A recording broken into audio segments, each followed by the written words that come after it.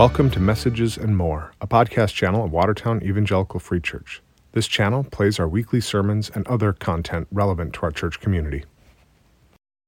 Welcome. We are very glad that you are here today as we have people coming and trickling in and sitting in the pews beside you. I just want to let you guys know that we do have our welcome sheet now is actually a bookmark.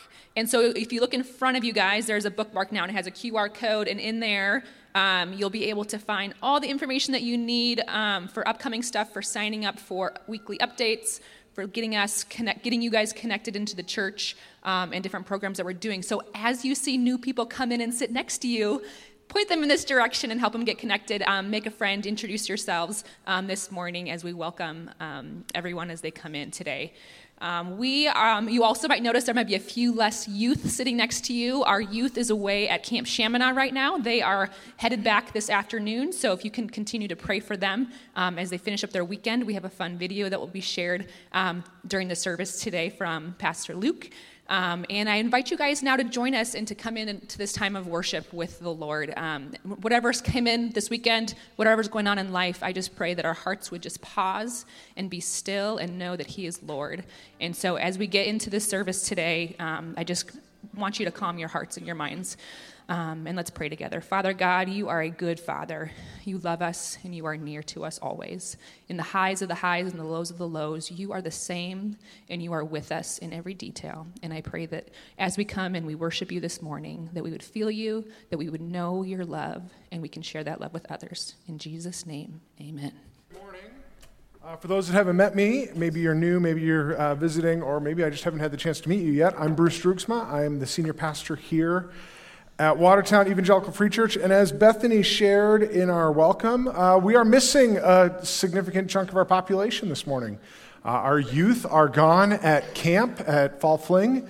I have heard, my wife is there, as well as my older two kids. I've heard very little from them, aside from the fact that I did find out, and I'm going to take full responsibility for this, we lost in the first round of the football tournament. And the reason I take full responsibility for that is I talked to Ella before they went up there and pointed out that at every church I've ever been at, we've lost in the first round of the football tournament at Fall Fling, and so I think it must be me. Clearly we're finding the pattern here. But we do have a video, so let's hear from them.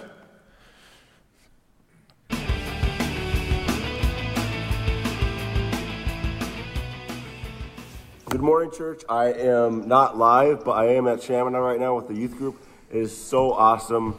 All the students are really having a good time. Sadly, we lost in all three tournaments, but we still have a fighting spirit of just enjoying the weekend, and the whole point of it is so that we are able to grow deeper with Jesus Christ.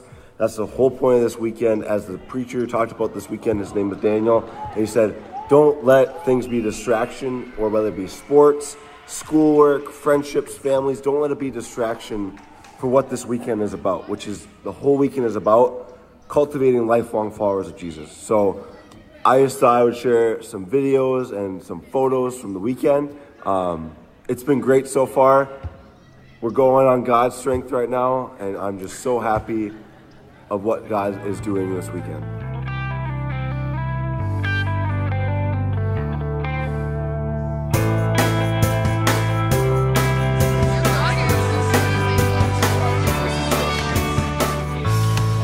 Good dig. There we go. Yes, yes. Oh, it's Isaac? I can't. Come on, woo!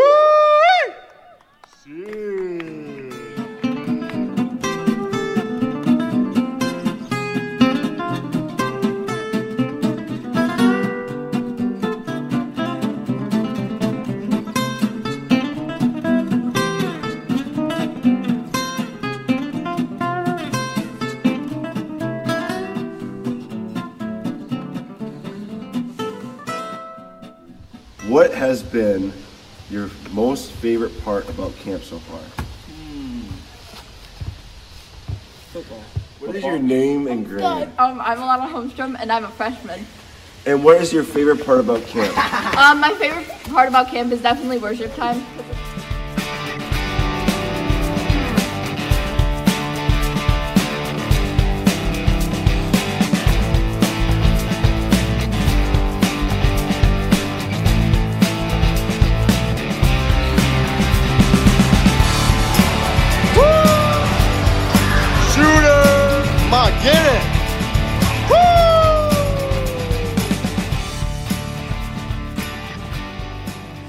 the whole purpose of why we are here is because God wants us here.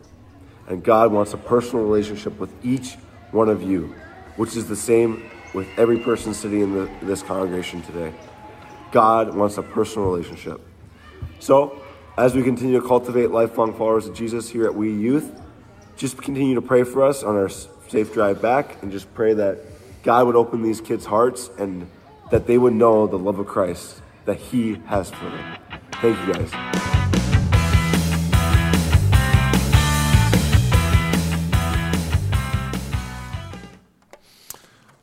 All right, yeah, amen. So I'm kind of disappointed that we didn't get a video like that from the women who went last weekend. So we can work on that for next time. No, the women were there last weekend, which is great. The youth are there this weekend. Merv did send me one picture. There was a giant pool put on the stage, and apparently they did a belly flop contest inside the chapel. So I bring that up because tomorrow I drive up to Chaminade for a pastor's conference, and I'm curious to see if the pool will still be there and if we get to do a belly flop contest. I'm hoping we do. But I will be up there Monday, Tuesday, so you can pray for them as they come back safely today, and then as I leave my wife again for a couple more days and drive up there tomorrow morning. So anyway, we are in a series called Capital Letters. We've been looking at these words from Scripture that desire and necessitate a special focus. We started with the idea of the church, that the church is not determined by who we call the church, but it's determined by God's church. Those who are, throughout all time in history, followers of Jesus constitute the church.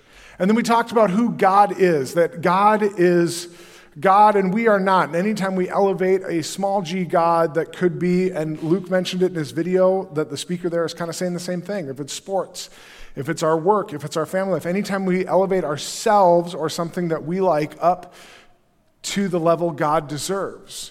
We talked about that. And then we talked about truth.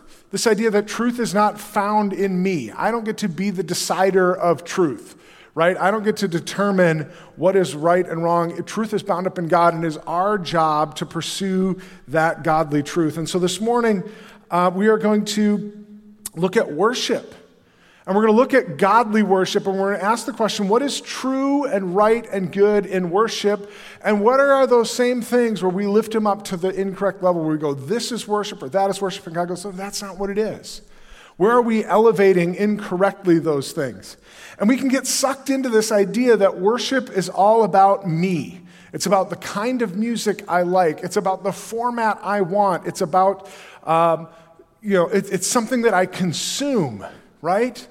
It's something that I take in. It's something that it's all about me and my preference and my desire. And that could lead down some really, really dangerous roads. And so before we dig in this morning, I'm going to share another video clip that is, and I just want to set it up a little bit. It's a comedian, and he has this, he made this skit kind of imagining what if. What if we took our view of church and worship and we applied the same perspective to it as we do other entertainment activities? What if on Monday morning the pastor had to get up and do a press conference? So that's the question. I finished strong. Honestly, I just got to get back and take a look at some of the film, get some things for my sermon corrected for next week. I mean, attendance was down, so I feel like that hurt my confidence a little bit coming out of the gate. But I mean, from a number standpoint, we did okay. It looks like we got 5 applause breaks, we got 3 amens, and 1 preach. So like, I mean, from a numbers game, I feel like we're doing well. I just got to do a better job. I mean, I'll take responsibility for my sermon. It wasn't the best thing I've ever done. I had a hilarious story about my kids to start, but then honestly, the scriptural tie-in was not great. I mean, I'm just not comfortable performing in this system. We're doing an 8-week sermon series. Honestly, it should have wrapped up at about 5. We're doing this like Stranger Things spinoff called Jesus is a Life Changer Things. Yeah, grammatically, it literally doesn't even make any sense. I mean, I'm a little banged up. I got a sore throat. I'm not 100% either, but I no excuses. I knew I needed to come out here and perform on Sunday. I mean, who else is going to preach? The youth pastor? Absolutely not. I mean, last time I had that guy preach, he was quoting Chance the Rapper lyrics. I mean, we just can't have that. I mean, we're doing a good job as a team getting plenty of people to come forward for prayer. We're just not getting salvations. We're not getting the conversions when we need to, bottom line. If anybody has any questions, I'll take those now. Just slip your hand up all over this room. Yes, yes, yes, yes, yes, yes, yes. It seems a little ridiculous, right? It seems a little, especially that part about the youth pastor. Now, he's not here, and I did show this to Luke before I agreed to show it, or before I decided to show it here. I got his permission. And I said, because he's not going to be here. And I thought, well, that's a little unfair to take a shot at him, and he's not even here to defend himself. Luke did a fantastic job, and to be clear, I do not have the same perspective as that gentleman. I think it would be great if Luke were to preach here more often. I just want to throw that out there, that I'm not taking a shot at him when he's not in the room. But isn't that a little ridiculous? But the reality is, good comedy is funny because there's a little bit of a nugget of truth in there, right? I mean, how many of us look at worship, and if we're honest with ourselves, we kind of have that perspective. We think that that's what it should be. And part of it is because we have a hard time measuring success in worship and in church. If we're about life change, if we're about people knowing and following Jesus, if we're about helping people take their next step to become lifelong followers of Jesus, boy, how do we measure that? We can't talk about applause breaks or conversions or, we can, but those don't really get at the heart of the issue, nor do they get at the heart of what worship really is. How do we quantify it? And especially because, discipleship and growing in our faith is a weird dynamic. I have a good friend who has this quote, and it's this, that spiritual growth doesn't always look like progress. I think if we look at our life, there are times where the things that on the surface would make it look like we're becoming more Christ-like, oftentimes when we're actually growing in our faith, it doesn't always look like it. We're facing a challenge or a struggle, or we're in this spot where all of a sudden our sin flesh side leaks out. And in some ways that's good because it reminds us that we still have work to do. And I have to get that, and I have to kill that side of me regularly. Because spiritual growth doesn't always look like progress, and so we can't always quantify it. And so this morning, as we look at capital W worship, I want us to look at how God describes worship instead of how we define worship. And then we're going to talk about what our posture should be in worship. So if we're going to talk about what is worship, then we're going to shift and go, okay, but then how should we respond? How do we approach worship? And our first thing about defining it, and this should come as no surprise in this series, the first point is this, that true worship is God-focused. True worship is God-focused. And like that video is getting at, too often our worship can become about me. It can become about me, what I want, what I like, how I respond, what moves me, instead of about what it's supposed to be about, which is God. And again, this shouldn't be a real surprise. This has basically been my first point in every sermon so far in this series, right? Truth isn't defined by me, it's defined by God. The church isn't defined by me, it's defined by God, right? As we go through this, I hope you're sensing that pattern, that the reality of all of these words is that they're not defined by me. What we're looking for is God's definition. How does God define worship should be my first desire if I want to dig into what worship is. Truth is anchored in God. Who God is anchored in himself. And so this should come as no surprise that God is the only appropriate focus for our worship. Exodus 20, verses 1 through 6. And God spoke all these words, I am the Lord your God who brought you out of Egypt, out of the land of slavery. You shall have no other gods before me.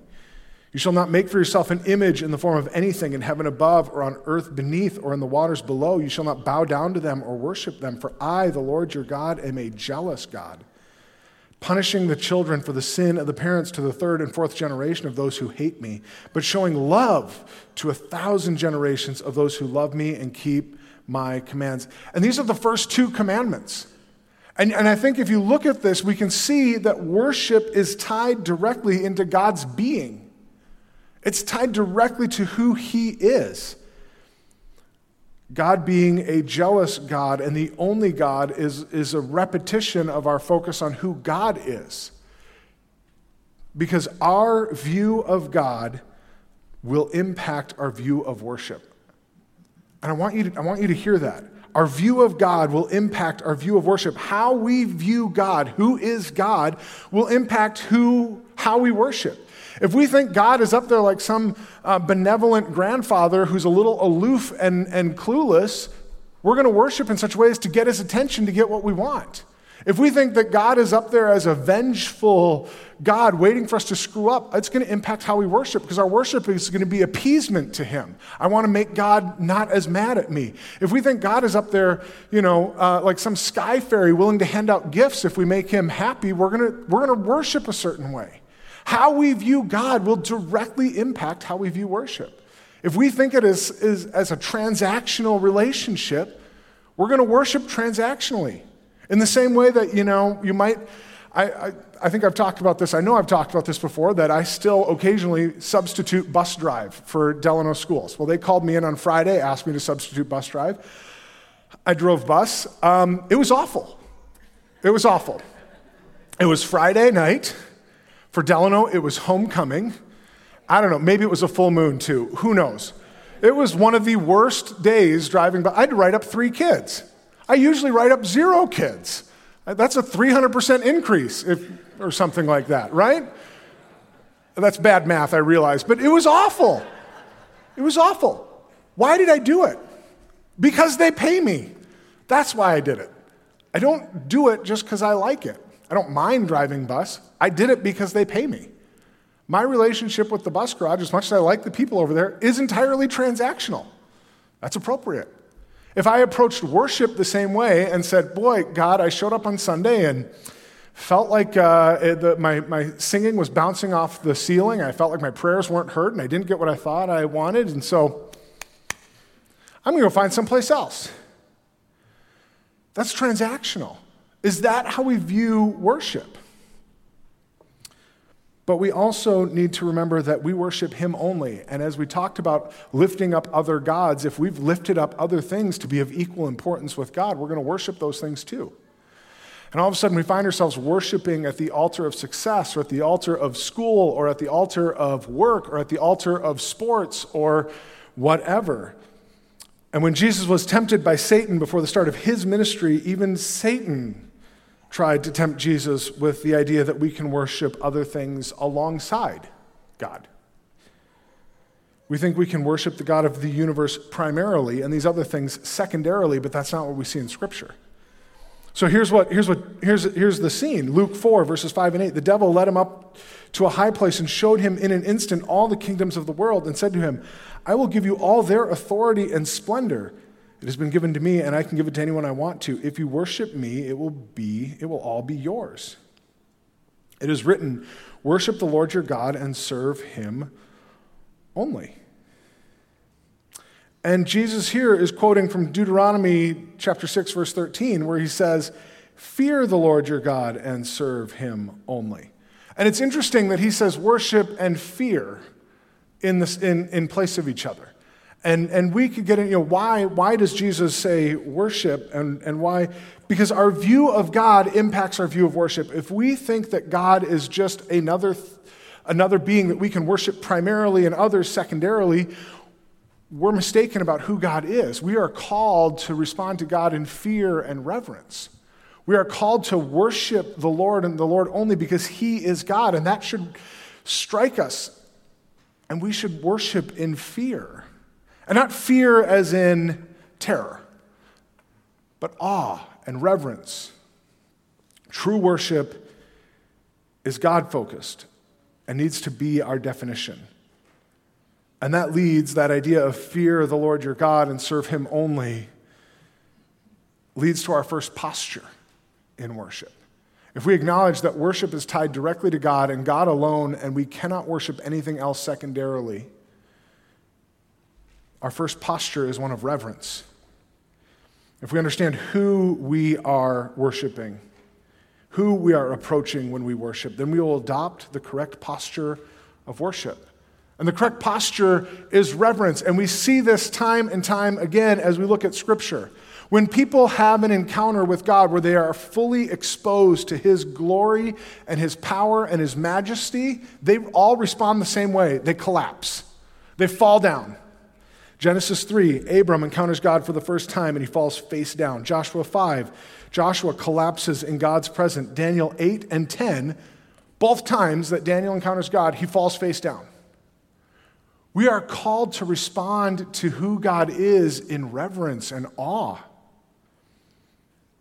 When we encounter the true and living God of the universe, our natural response should be reverence and awe. Psalm 29:2, ascribe to the Lord the glory due His name. Worship the Lord in the splendor of His holiness. And we went through Hebrews a while ago, and Hebrews, and I brought this verse up already, Hebrews talks about the idea that we can now approach God with confidence. And we have to hold those two thoughts in tension, that yes, we can approach God with confidence because we have unlimited access to God, but that doesn't mean we have to approach complacently. We still have to approach God with reverence and awe, right? These two thoughts have to be in tension. We have to maintain a reverential posture, because after the author of Hebrews says that we can approach in confidence, they also give us this in Hebrews 12. Therefore, since we are receiving a kingdom that cannot be shaken, let us be thankful and so worship God acceptably with reverence and awe, for our God is a consuming fire. Let's not forget when we approach God in worship who we're approaching. We are approaching the God of the universe, the God who created everything in our world from nothing. We should have some reverence and some awe when we come into worship. And we hold these ideas in tension. And back to our view of God and our view of God and specifically Jesus. Jesus is God. He is part of the Trinity. And yet Jesus came to earth and he lived fully God and fully man. And that's a complicated thing. To say that God was fully God in Jesus Christ and fully man in Jesus Christ. But that's what we're taught in Scripture, and that's a hard thing to understand. But even in that, we see people respond to the person of Jesus at times in worship, and we see Jesus affirm that worship. It is appropriate for them to worship him. And so even here, they have a human, flesh and blood, Jesus Christ in their presence, and he affirms that worship of them, and it's still in reverence. That's our model of this unlimited access and yet reverence and awe. They go hand in hand. In Matthew 14:33, he calms the storm and the disciples worship. In Matthew 28:9, the women worship Jesus after the resurrection, and then the one on the screen, Matthew 17. This is at the transfiguration where they see Jesus in as much of his glory as they could on earth. While he was still speaking, a bright cloud covered them, and a voice from the cloud said, "This is my son whom I love. With him I am well pleased. Listen to him." When the disciples heard this, they fell face down to the ground, terrified. But Jesus came and touched them. "Get up," he said. "Don't be afraid." And when they looked up, they saw no one except Jesus. So here we have it. They encounter God, and their response is to fall face down. But Jesus tells them, not don't fall face down. Oh no, don't make a big deal out of this. He tells them what? Don't be afraid. We are called to worship in reverence and awe, but it's not fear. Respect, not terror. Awe, not cowering. And as our view of God is not just about belief, it involves action.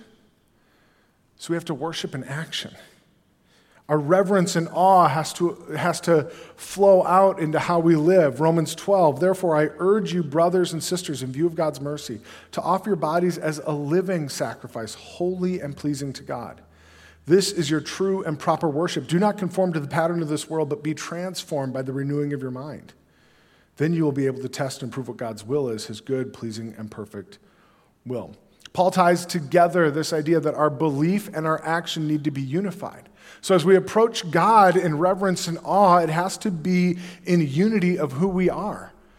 Not just in thought. I can't just think God is holy. I have to act as if God is holy. I have to let my belief impact my being, and we're going to keep building on that point as we go. And so we're going to take this idea of reverence and awe, but now we're going to add to it this posture of gladness, of joy. Reverence, godly fear, and awe does not imply a dour response, right? I mean, maybe you grew up in a church. I know my parents definitely did. I grew up in an evangelical free church that had a little bit more of a casual culture, we'll say. But my parents grew up in a church that was very much the assumption that if you're going to be reverential, that means you cannot laugh. You cannot smile. You cannot have fun. I like the fact that we can laugh about where we're wrong, that we can watch videos making fun of some of the ways that we make mistakes, right? Just because we're reverential doesn't mean we can't do it with gladness. I have a friend who has a kid who, just his personality, the way he is, stick him in a roller coaster at Valley Fair, send him down the roller coaster, which he loves, and he will get off the roller coaster, and his face will look the exact same as if you gave him brand new underwear. And you'll go up to him and be like, "Did you have fun?" "Oh, yeah. Great fun."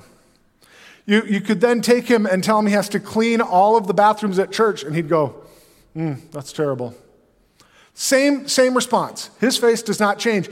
And in an effort to get him to be a little more emotive, his parents started looking at him and being like, "Are you enjoying this?" "Yes." They'd look at him and say, "Tell your face.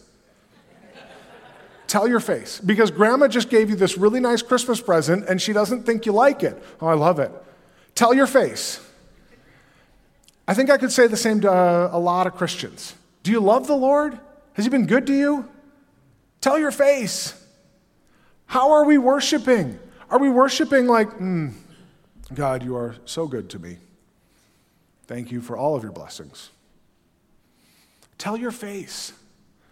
We should be models of joy and gladness. We should celebrate who God is. Let me ask you this. Think about your attitude when you worship. And I'm not just talking, and we're going to get into this in a little bit, I'm not just talking about singing. I'm talking about when you worship in whatever shape and form you do. When you worship God, think about your attitude. Whether in song or actions, whether at church, school, or home, would your worship be described the same as the Psalms? Psalm 100, verses 1 and 2. "Shout for joy to the Lord, all the earth. Worship the Lord with gladness. Come before him with joyful songs." Psalm 95. "Come, let us sing for joy to the Lord. Let us shout aloud to the rock of our salvation. Let us come before him with thanksgiving and extol him with music and song."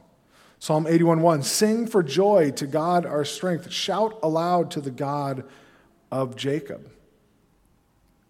We are called to be joyful. We have an incredible God who has created the universe and everything in it from nothing, and we have unlimited access to him, and in reverence we can come, but we should be joyful. We should be celebrating the fact that as believers, we know that we are unified with Christ. We as believers know that no matter what happens in this world, Jesus wins. Tell our faces. Where is the joy? Where is the celebration? Where is the worship of gladness? Even when things don't always make sense, we are called to be joyful. Reverence, yes, but also gladness. And like I said, do not limit your gladness and worship only to singing on Sunday mornings.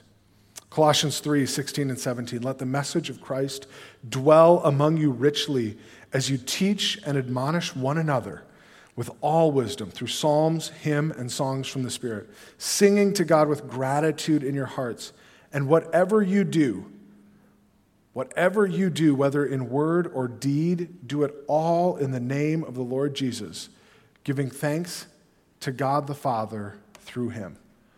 So what's our last reminder of our posture? As we approach God in worship, we are to approach in reverence, we are to approach in gladness, but we're also supposed to do it in word and deed. We worship in word and deed, not just on Sunday mornings, not just in singing, which is great news for people like me that have very little musical talent. If worship was limited to singing, I would be missing out on a significant chunk of worship because I'm not very musical. Thank God, literally, thank you, Jesus, that worship isn't limited to singing, that I can worship God in word and deed. Worship should influence everything we do. Whatever we do, we should be able to do it as worship. When I was in high school, I struggled with the idea when people would come up to me and say, hey, you did a really good job at that, and pick whatever it was. There were very few things I can pick. I wasn't good at a lot of things. But I had a few. And when I did really well, like at swimming, people would come up to me like, hey, great job. And I was taught to be humble. So what do I do with that piece of information? Hey, nice job. And so my general response was to downplay it. Oh, it's nothing. And somebody came up to me and said, hey, somebody is affirming you, affirming the talents God has given you. Swim in worship. Take those compliments when somebody gives them to you, and at the end of the day, you take them, you thank them for them, and you turn around and you give it to God like a bouquet of worship. You can worship while you swim. You can worship while you work. You can worship while you clean the house. You can worship while you raise your kids. We should be able to worship in word and deed. Dr. Martin Luther King Jr. had a great quote. If it falls your lot to be a street sweeper, sweep streets like Michelangelo painted pictures. Sweep streets like Beethoven composed music. Sweep streets like Leontyne Price sings before the Metropolitan Opera. Sweep streets like Shakespeare wrote poetry. Sweep streets so well that all the hosts of heaven and earth will have to pause and say, here lived a great street sweeper who swept his job well. What is before you right now that you could do as an act of worship, but you're not? Where is that thing where, being home all day with the kids has become burdensome and it should be worship, even though it's challenging? Where is your job something you have to persevere through where you could turn it into a spot of worship? Where do we need to lift up worship in word and deed? Maybe for some of you in this room, it's coming or it's here. How do you worship well in retirement? What do you do with your time and your energy and your resources that can be worship? It should be beyond Sunday morning. If this is the only worship you are getting here, hear Colossians. Do it all in the name of the Lord Jesus, giving thanks. And I'm going to throw several more verses at you in rapid succession, so bear with me. James 3, 9 and 10, with the tongue we praise our Lord and Father, and with it we curse human beings who have been made in God's likeness. Out of the same mouth comes praising and cursing. My brothers and sisters, this should not be. Where is a spot where the words coming out of our mouth have impacted our worship because we are condemning somebody who is made in the image of God? Where have we impacted our worship because the same mouth that we try and worship God with, we are cursing our neighbor? John 4:23, yet a time is coming and has now come when the true worshipers will worship the Father in the Spirit and in truth, for they are the kind of worshipers the Father seeks. And we talked about truth last week. We worship when we hold God's truth and hold to God's truth and willingly set aside our truth, our small t truth. We worship when we acknowledge that worship need not look like we want to still be worship. Acts chapter 2. They devoted themselves to the apostles' teaching and to fellowship, to the breaking of bread and to prayer. Everyone was filled with awe with the many wonders and signs performed by the apostles. All the believers were together and had everything in common. They sold property and possessions to give to anyone who had need. Every day they continued to meet together in the temple courts. They broke bread in their homes and ate together with glad and sincere hearts, praising God and enjoying the favor of all the people. And the Lord added to their number daily those who were being saved. Look at all that their worship impacted. It doesn't say in there they did all these things and then they got together on Sunday morning to worship. It says they did all of these things worshiping God. Worship of God should impact everything we do. It impacted every part of their lives. They gave willingly. They served willingly. They shared willingly with each other. They shared their lives with each other. All of these things are part of their worship. All the believers were together and had everything in common. They sold property and possessions to give to anyone who had need. Every day they continued to meet together in the temple courts. We as a community should be in worship when we're at the harvest party handing out candy. We as a community should be in worship when we're at Wednesday family night eating a meal together. We as a community should be in worship when we're in a Bible study. We as a community should be in worship on Sunday morning when we're singing, when we're hearing from God's word, when we're hearing announcements, when we're doing communion. These are all acts of worship.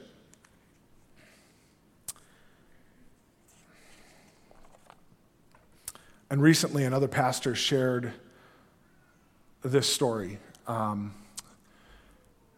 He was preaching through the Sermon on the Mount, and he got to the part in Matthew 5 and was preaching on turning the other cheek and forgiving those who are our enemies. And after the service, a person came up to them and said, "Pastor, that may have worked in Jesus' time, but today it's different. We don't need to do that anymore." And I share that to go, it's easy to look back and read things like Acts where we see all that they did and go, well, that was a different time. Things were different back then. But if we truly believe Scripture and we believe that Scripture is authoritative, we need to take the parts that are hard as well. And we need to realize that when we forgive our enemies, when we turn the other cheek, when we share with those in need, those are opportunities for us to worship. And going back to the Acts passage, look at how it ends. And the Lord added to their number daily those who were being saved. Imagine a church with me. Imagine a church where the believers worship in word and deed, and it's not just tied to Sunday morning. Imagine a church where the church believes what Scripture says, that at the end of time, God wins, and now we don't need to be upset with each other if we disagree on this or on that political issue, social issue, economic issue, whatever. That even though we might think the world is heading down an awful path, we can come in and in reverence and in joy worship in word, in deed, and let it impact our entire life. And I think if we can do that as a church, we'll see the same result. We'll see people who are drawn to that, because imagine a church where hope is lifted up in a community and in a world where it seems like all we hear is negative. That's compelling because we have the hope of Jesus. That's who we worship. That should compel us, and it should compel others. Last thing I want to share. True worship impacts our entire being. Yes, but it does not mean we have it all figured out. I want to share one last verse that has impacted me recently. Matthew chapter 28:17. Right after Jesus' death and resurrection, right as he went up into heaven. Then the 11 disciples went to Galilee, to the mountain where Jesus had told them to go. And when they saw him, they worshiped him.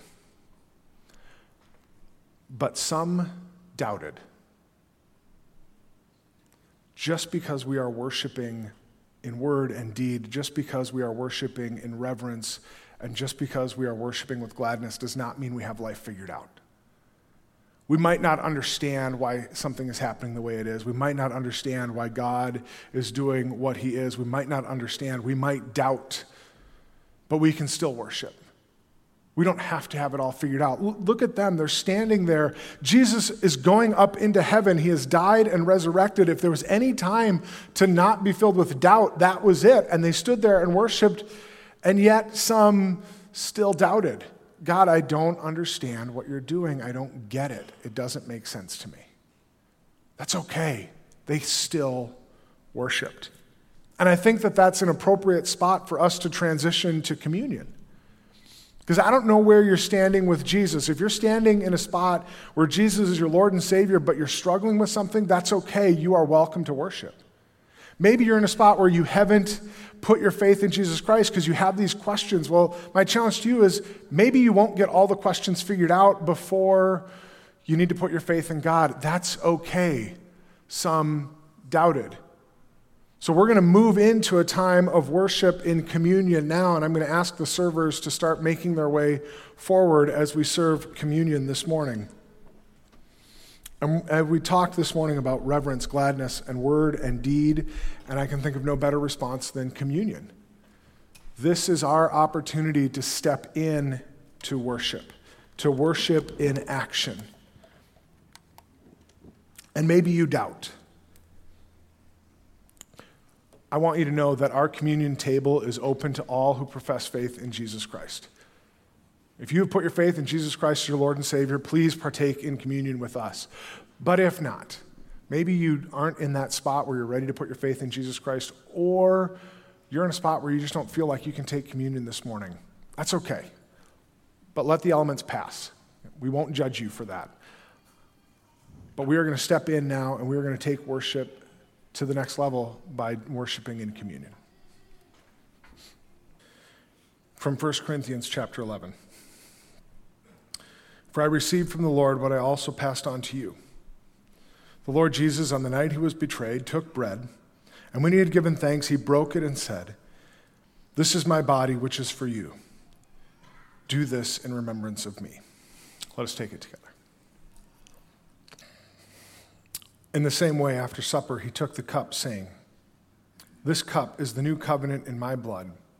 Do this whenever you drink it in remembrance of me. For whenever you eat this bread and drink this cup, you proclaim the Lord's death until he comes." Let's take it together. And as we end communion this morning, let's end it by reciting together in worship with believers around the world, by reciting the Lord's Prayer together. Our Father, who is in heaven, hallowed be your name. Your kingdom come, your will be done, on earth as it is in heaven. Give us this day our daily bread, and forgive us our trespasses, as we forgive those who trespass against us. And lead us not into temptation, but deliver us from evil.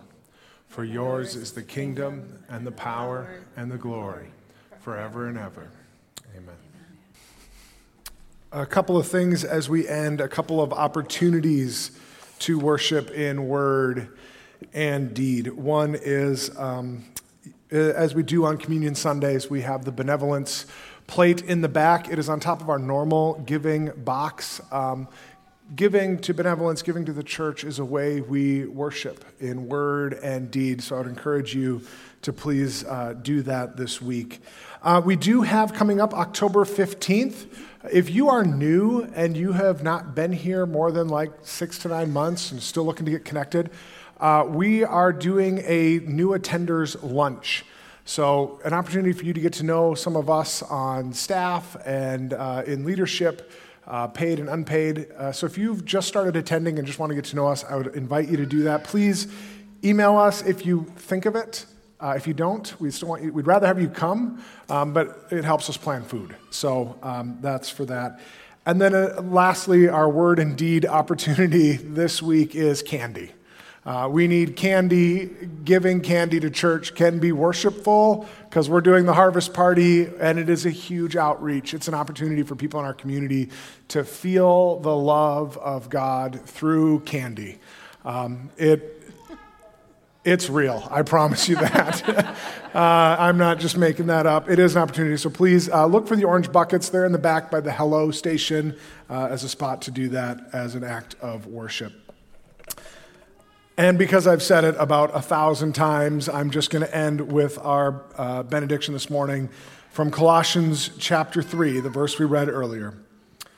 Let the peace of Christ rule in your hearts, since as members of one body you were called to peace, and be thankful. Let the message of Christ dwell among you richly as you teach and admonish one another with all wisdom, through psalms, hymns, and songs from the Spirit, singing to God with gratitude in your hearts. And whatever you do, whether in word or deed, do it all in the name of the Lord Jesus, giving thanks to God the Father through him.